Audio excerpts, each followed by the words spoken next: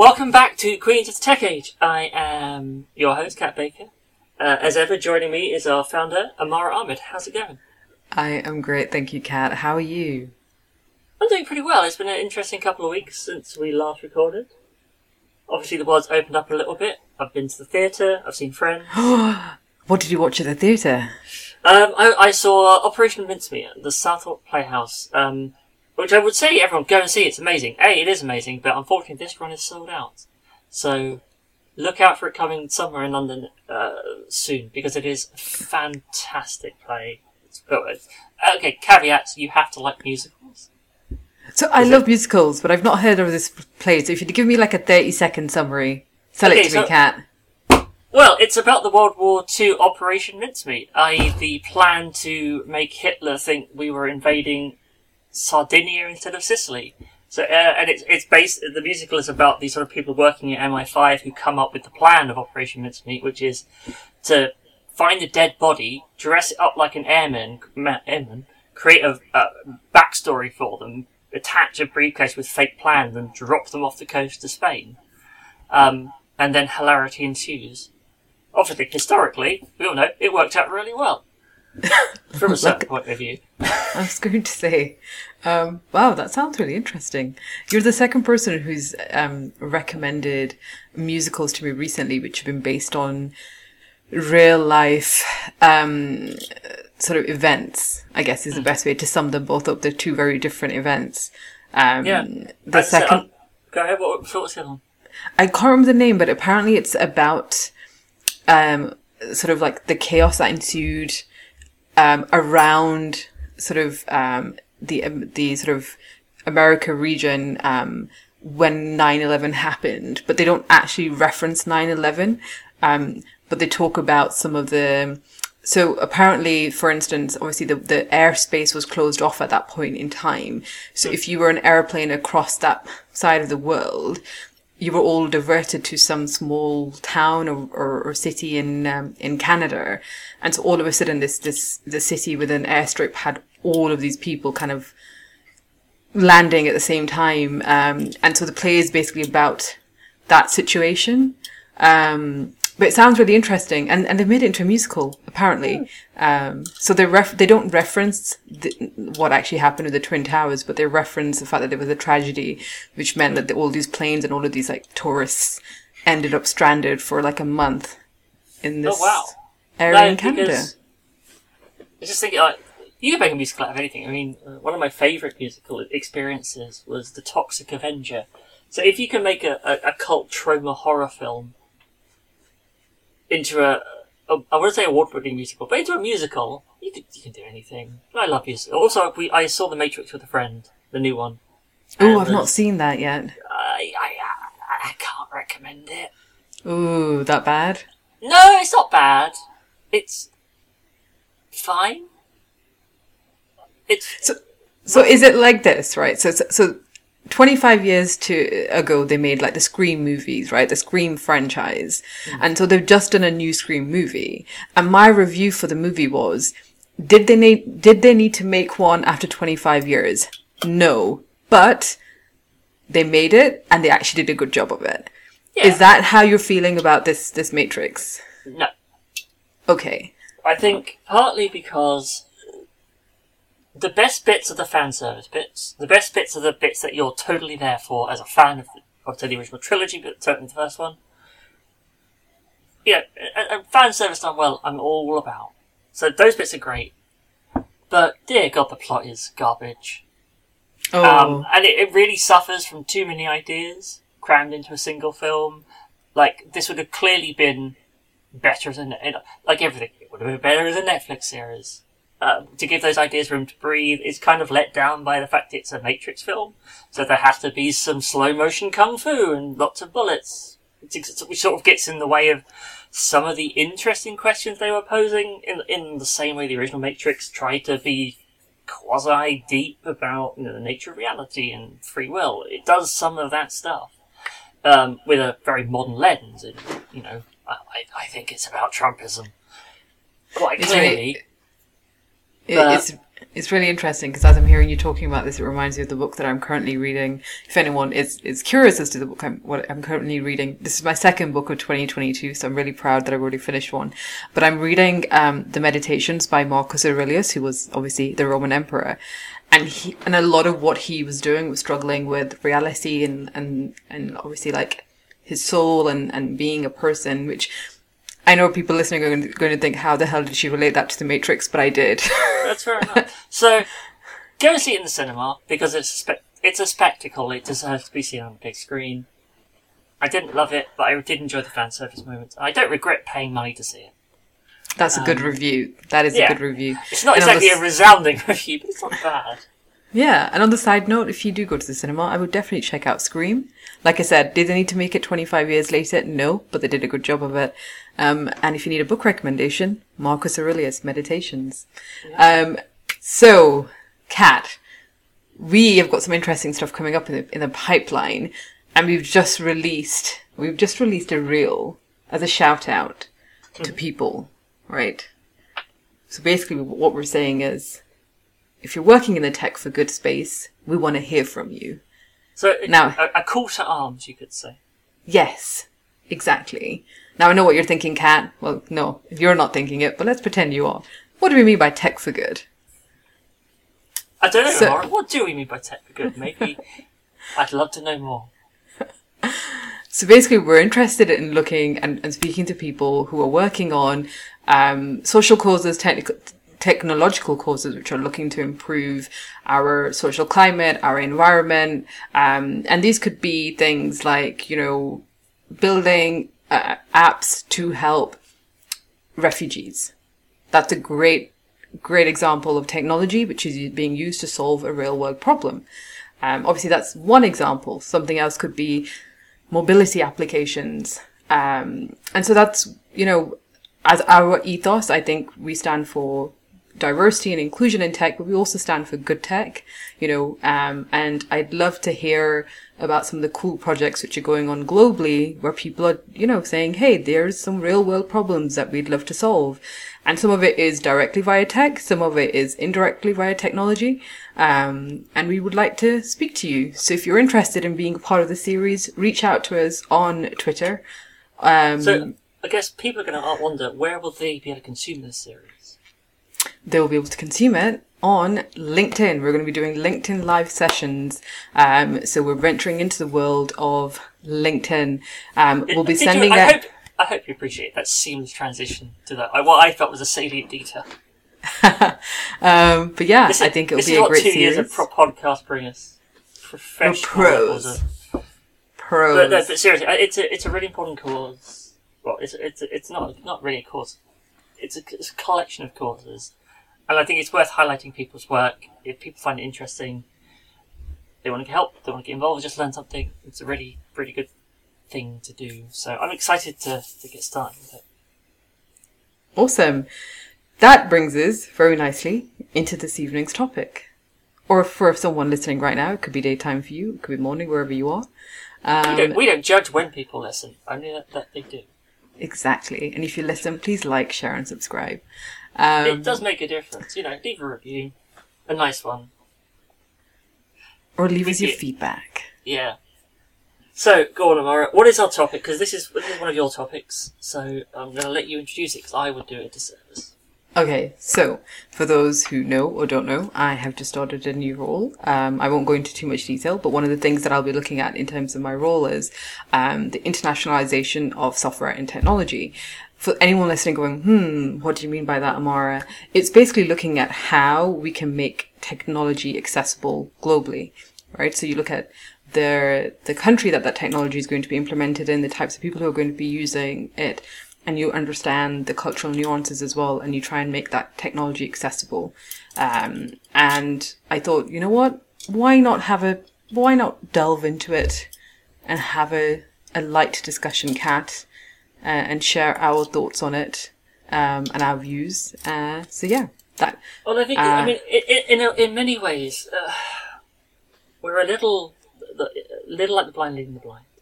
Because we have to recognise, for good or ill, mostly for ill, but there's clearly a Western bias in the global tech space that reaches. I'm not talking about those things that emerge in countries and dominate them, like Baidu in China, and I'm sure Pakistan and India have their own homegrown stuff, but the majority of stuff that we get presented is made by Westerners who speak English, and everything is basically built around that experience.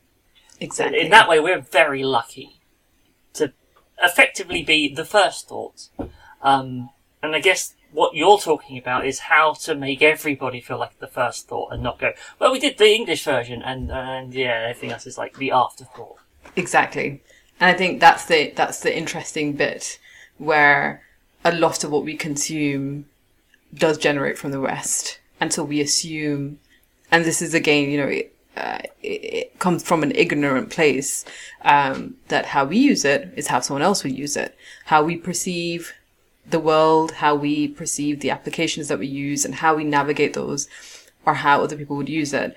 And the last couple of weeks I've been kind of like delving into this, under quite a few different layers. And what I found interesting is obviously the first thing when you talk about, localization, people assume, okay, you're just translating it, which is correct. Someone sitting in Pakistan might have WhatsApp, but they might have it, using Urdu, which is like one of the local languages.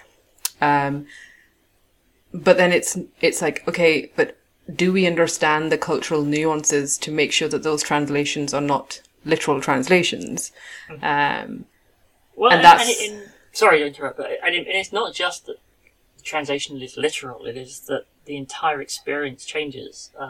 Just because a phrase fits into a button in English, it doesn't mean it will in Hindi or Urdu or Chinese or any other language. It could be much shorter, it could be much longer. Everything sort of has to be rethought in a way, or at least some, or you sort of search for that sort of universal design language, which I guess was one of the drives of the original WYSIWYG. What you see is what you get, and Windows icons, menus, and pointers, where you don't use language, or you define a new language of icons, of universal meaning. But even those icons have cultural baggage, and it's interesting how they persisted. To a point where we take it for granted that a floppy disk icon is save, even though most people probably have never touched a floppy disk, and quite a few may not even know what that is. It's just the save icon, not that's the disk icon. And so I don't think anyone in sort of like millennials should know. I hope millennials know what a floppy disk is. But Gen Z definitely wouldn't. But it's interesting, like, if you just look at the save button, if you took the literal word save in, say, Urdu or Punjabi, it'd be either like, it'd be bachao, or, I'm trying to think of the Punjabi word, which would be bachke, or something like that, right? But then how do you know which is the right word, though? Because the literal translation might be slightly different than what they would actually use for the save, as in save a file.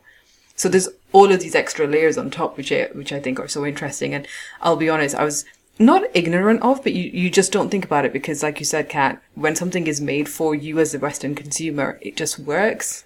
And it, is adapted to you as a English user. We are very, very familiar with those icons, etc. So we don't really spend time thinking, but how would X person on the other side of the world be using it?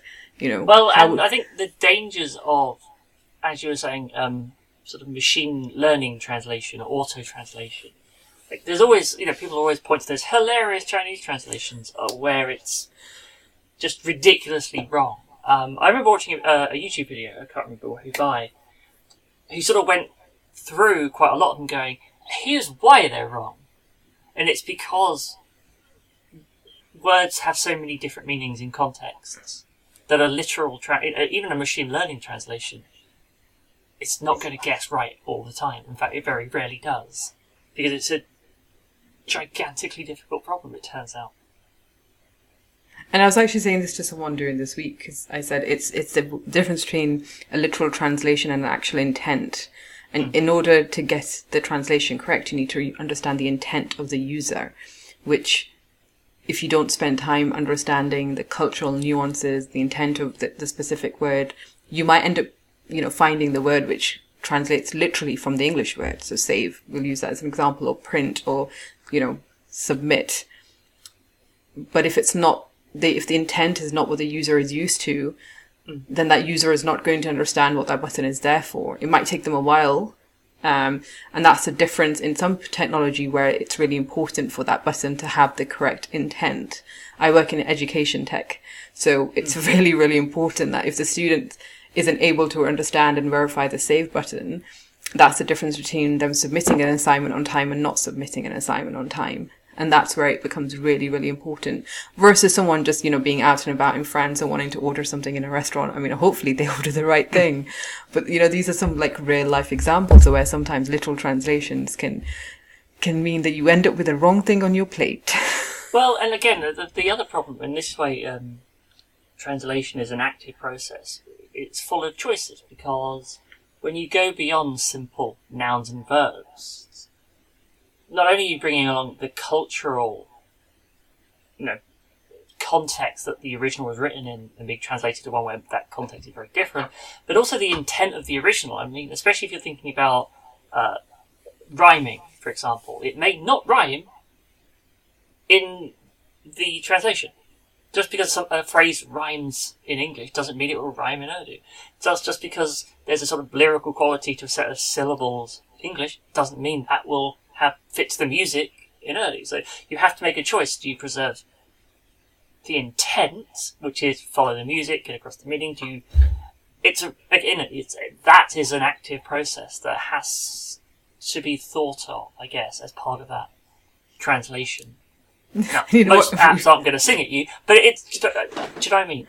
But actually, it does remind me. So, Kat, I'm going to share the story to you, and everyone who's listening, who has watched musicals in other languages will completely understand this. So, I'm Pakistani, Bollywood movies, I've watched them in my lifetime.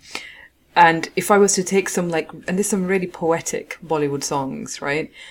But if you were to take them and translate them into English, some of them would sound really bizarre, if not borderline crazy.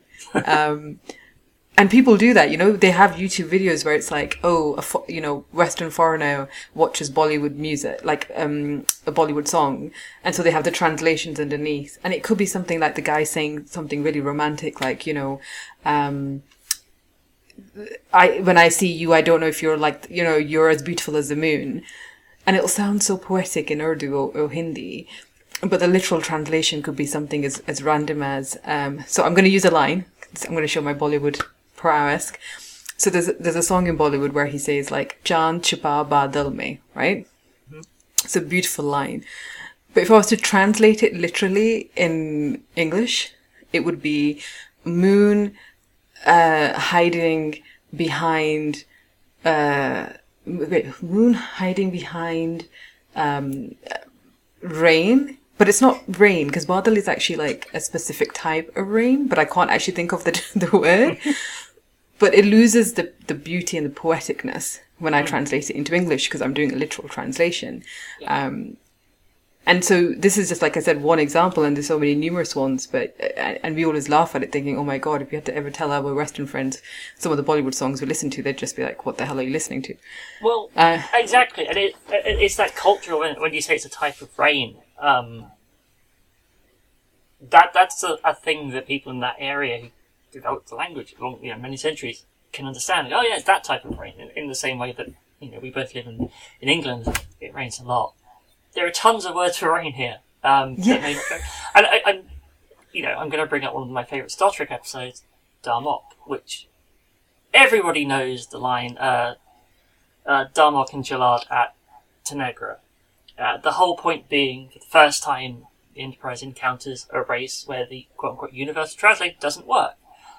Because their entire language is based on, effectively, memes. It's how they communicate with idioms. And if nobody understands the idiom you're referring to, you don't have that single touch. And it sort of goes back to what we were saying about icons. Like, why is save a disk? Like, does that mean anything to a country that missed out on the 8 and 16-bit era? It literally doesn't. So how do you even then go, oh, that's safe, but why? How do you can't even go, yeah, well, it's a dead, but if no one, if the entire country skipped it, and I'm always happy to talk about Star Trek because I'm a nerd. But it's very much that kind of bringing the cultural importance of it. I mean, again, England, we had all of our metaphors, naval metaphors. If you think about it, my personal favourite is cold enough to freeze the balls off a brass monkey. It's a great metaphor. I've not come across that one, but that's... Can you imagine trying to explain that to someone who's not from this country? Well, exactly. Well, because the brass monkey, I believe, is a brass ring that held cannonballs on ships. And obviously when it got cold, brass contracts, so the cannonballs would roll off. That may be apocryphal. But we have so many naval metaphors, like, oh, I'm 3 sheets to the wind for being drunk. And now the one that I once got asked by my friend who's Canadian, she said, why do you call the pound a quid? And I said, I don't know, it's just always been like interchangeable. You can say like, here's £1, or you could say, here's £1. And she said, but why? Where does it come from? I don't know. I just was, when you grow up in this country, it's just a part of our term. But then also, like when we were younger, we would refer to them as squids, which is like a third step removed from the original intent of. So how on earth do you translate? Do you translate literally squid into whatever local currency is, or do you go and seek out the what is the youth? Do you know, again, so to pull this back to tech, because we have gone down the rabbit hole of metaphor. But if anyone does know where the term quid comes from, please do let me know. Tweet at us at Queens of the Tech Age, Queens OTT Age even. The Twitter doesn't like long handles. Yeah. So bring this back round to tech and your new role, I guess, of expanding on that. Where is the limitations currently that you see? What is the... So my mission, and just from looking at what some of the stuff I've been exploring the last 3 weeks, is we need to get better at improving the intent of translations. I think there's so many quick ways of translating information, but the most important thing when you look at things like localization of technology, it's important to spend time to understand the intent of your consumer, understand the culture, also understand the cultural significances, and that will then allow you to make the right choice when it comes to the process of making your technical application more global. And it's honestly, I've only been in the role 3 weeks, but I'm loving it because I get to play around with information, but I also get to understand the differences between a really great example someone gave me last week was the word usted, and tú is basically interchangeable in Spanish, right? But actually usted is a very LATAM use of that phrase. It's not actually used in Spain Spanish. It's too formal. It's probably something that they would probably only use when they're referring to their grandparents. And so we had to make that change because yes, both the words mean the same thing, but the people and who will be using this application will not recognize that word because it's way too formal and it's not used in the same context. And so yeah, I'm getting to really understand some of the intricacies of languages and how they are adapted in different cultures. And I was talking to a friend of mine this week, and my friend speaks Malay. And the question they asked me was, what's the word for short in Hindi or Punjabi, etc. And I said, it's like dingu or, and they were like, oh, but it's interesting because the same word means tall in Malay. So again, it's like, these little things which make the use of, or make or can improve a localization experience for a customer. So yeah, I am getting to delve into these really cool things, which, yes, I sound really geeky when I say this. But I'm on this mission to say, if companies are making software which is meant to be consumed globally, that's great.